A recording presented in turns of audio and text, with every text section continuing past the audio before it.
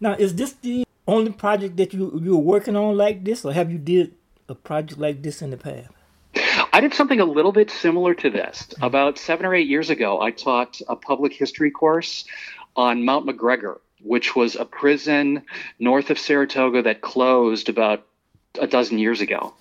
And as part of this, what I did is I had students try and reconstruct the world of the prison. And in the public history class, we would have a semester-long project devoted to kind of a local story where students would go off and work with community stakeholders and really kind of reconstruct this story and get practical experience doing it.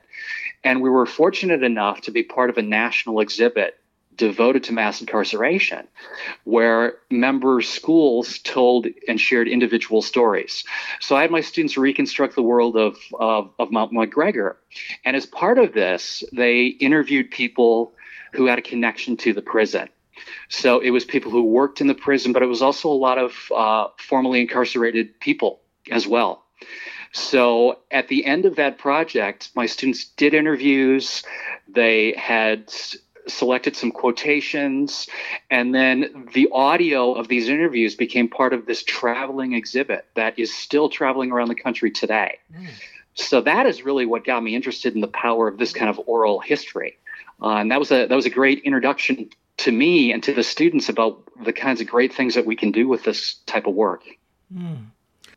What's the target audience that you have for the project? I mean, are you looking to target particular audience in terms of these interviews?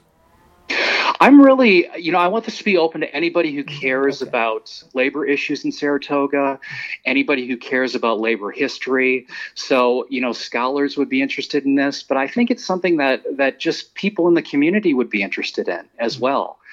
I think that just working with labor organizers and working people in town to help them share their stories is something that's really of interest to a lot of different people. So it goes beyond this kind of academic world. I really want it to be a resource that anybody who cares about these kinds of topics can go to and really learn something new and maybe start to ask questions that they want to pursue, or they may want to share their own stories with me as well, and we can add them. Now, is there let's say a timeline for completion of this project, or will this project be an ongoing process?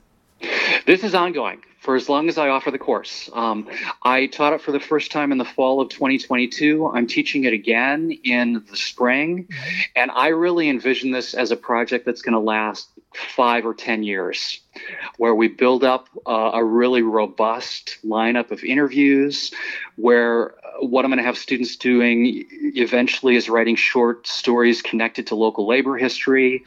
It really is a place where people can go to learn more about local unions and labor organizations. This is a kind of project I think that's going to just continue on, and I'm really excited about that. Okay. And I know I asked you about the resources, what the school support you're getting from the school, but I do want to ask you, how will this project kind of be aligned with, let's say, I know Skidmore have their own goals and objectives. How will it be aligned with the college? I think it fits really well with the college in a couple different ways. One of the things that I've done, or a couple things I've done as well as being a history professor, is that I'm the faculty director of civic engagement. Right. And in that job, I work with staff and students and faculty members to figure out ways to really have connections between the college and the community. And I think this is a really neat example of the kind of work that Skidmore can do beyond the ivory towers. In another way, it also fits with a new requirement at Skidmore. It's called the Bridge Experience. And we really felt as a faculty that we had to have our students thinking and talking more about issues of power and justice and identity in contemporary America. And that was a real motivation for the class, that I wanted students to wrestle with these kinds of issues as they were writing papers, as they were reading, as they were taking exams, but as they were viewing the world, the larger world. So in those ways, I think it fits really well with the larger community engagement model we have, and also with this idea of getting students to think about and wrestle with these tougher issues in contemporary America. Oh, okay. Now, again, getting back to the resources and the support, what were some of the resources that you needed for this project or continue to need for this project? And do you have any concerns about it? I think one of the biggest resources that was critical was the co-creation initiative, and honestly working with you and Hudson Mohawk magazine, because you helped establish my connections with labor organizers all across the region. And that is just hugely significant. I'm kind of at a point now where I have some of these connections, right, but maintaining them is something that I think is really, really critically important. Mm-hmm. And I think one of the challenges is always making it very clear that this is not just a project for Skidmore, it's a project for everybody who's involved in it. So I'm always looking to get people interested. I'm more than happy to have people who want to share their stories do that. And I think that's kind of just maintaining these connections is one of the biggest challenges. And it really does take a village to make this kind of project work. And maintaining that village is just critically important. Right. Okay. And you also said that you this will be a resource. You kind of want to document these projects. I just want to know how would, let's say, someone get access to this information?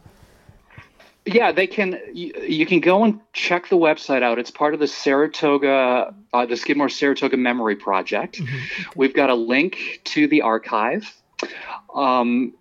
Right now, anybody can go on and look at it. It's open to the public. There are oral interviews already up. There's 6 separate oral interviews with 7 different people, and you can just go on and click on it and you can listen to the oral interview. There are transcriptions that people can open up and download if they want to. So it's just a few clicks away for people who are interested in really checking out the kind of work that my students have been doing. Right. Yeah, I think it's very good, for future generations to get to know that information about what was the labor history in the area. What are your final expectations for this project? What I really hope is that it's going to become a place that people think of when they think of Saratoga labor history. That what I want it to be is kind of a clearinghouse where people who might have questions about labor history stories in town think of to go to. I'm hoping that people look at some of the interviews, listen to some of them, maybe reach out to some of the folks who are involved. I'm hoping that they come to me with any questions or suggestions, or if they want to participate. So ultimately, that would become my dream for this project, that it's something that lives on, that it's something that's there 20 or 30 years from now, when I'm no longer at Skidmore, that people can go back to and say, this is a great resource. And maybe it can be a model for what we want to do, or so we can build on the kind of work that we see here. All right, Eric, just one more question, Eric. Is there anything else that you would like to say about the project that I did not ask you? No, I think the one thing I would stress is that, again, if anybody is interested in this, check the project out. And if folks have stories that they want to share, they should reach out to me at Skidmore. My email is there. They can find and track down my information at the History Department website. And I'm happy to work with anybody who is really willing to share their stories. And I'm also happy to visit people and talk to organizations if they have any questions about the work that we're doing. All right, Eric. Thank you for that information. And that was Eric Morser, who's professor at Skidmore College in Saratoga Springs, New York, and also who's creator of the MDOCS Labor Project. Thank you, Eric. Thank you, Willie. It's great to be with you.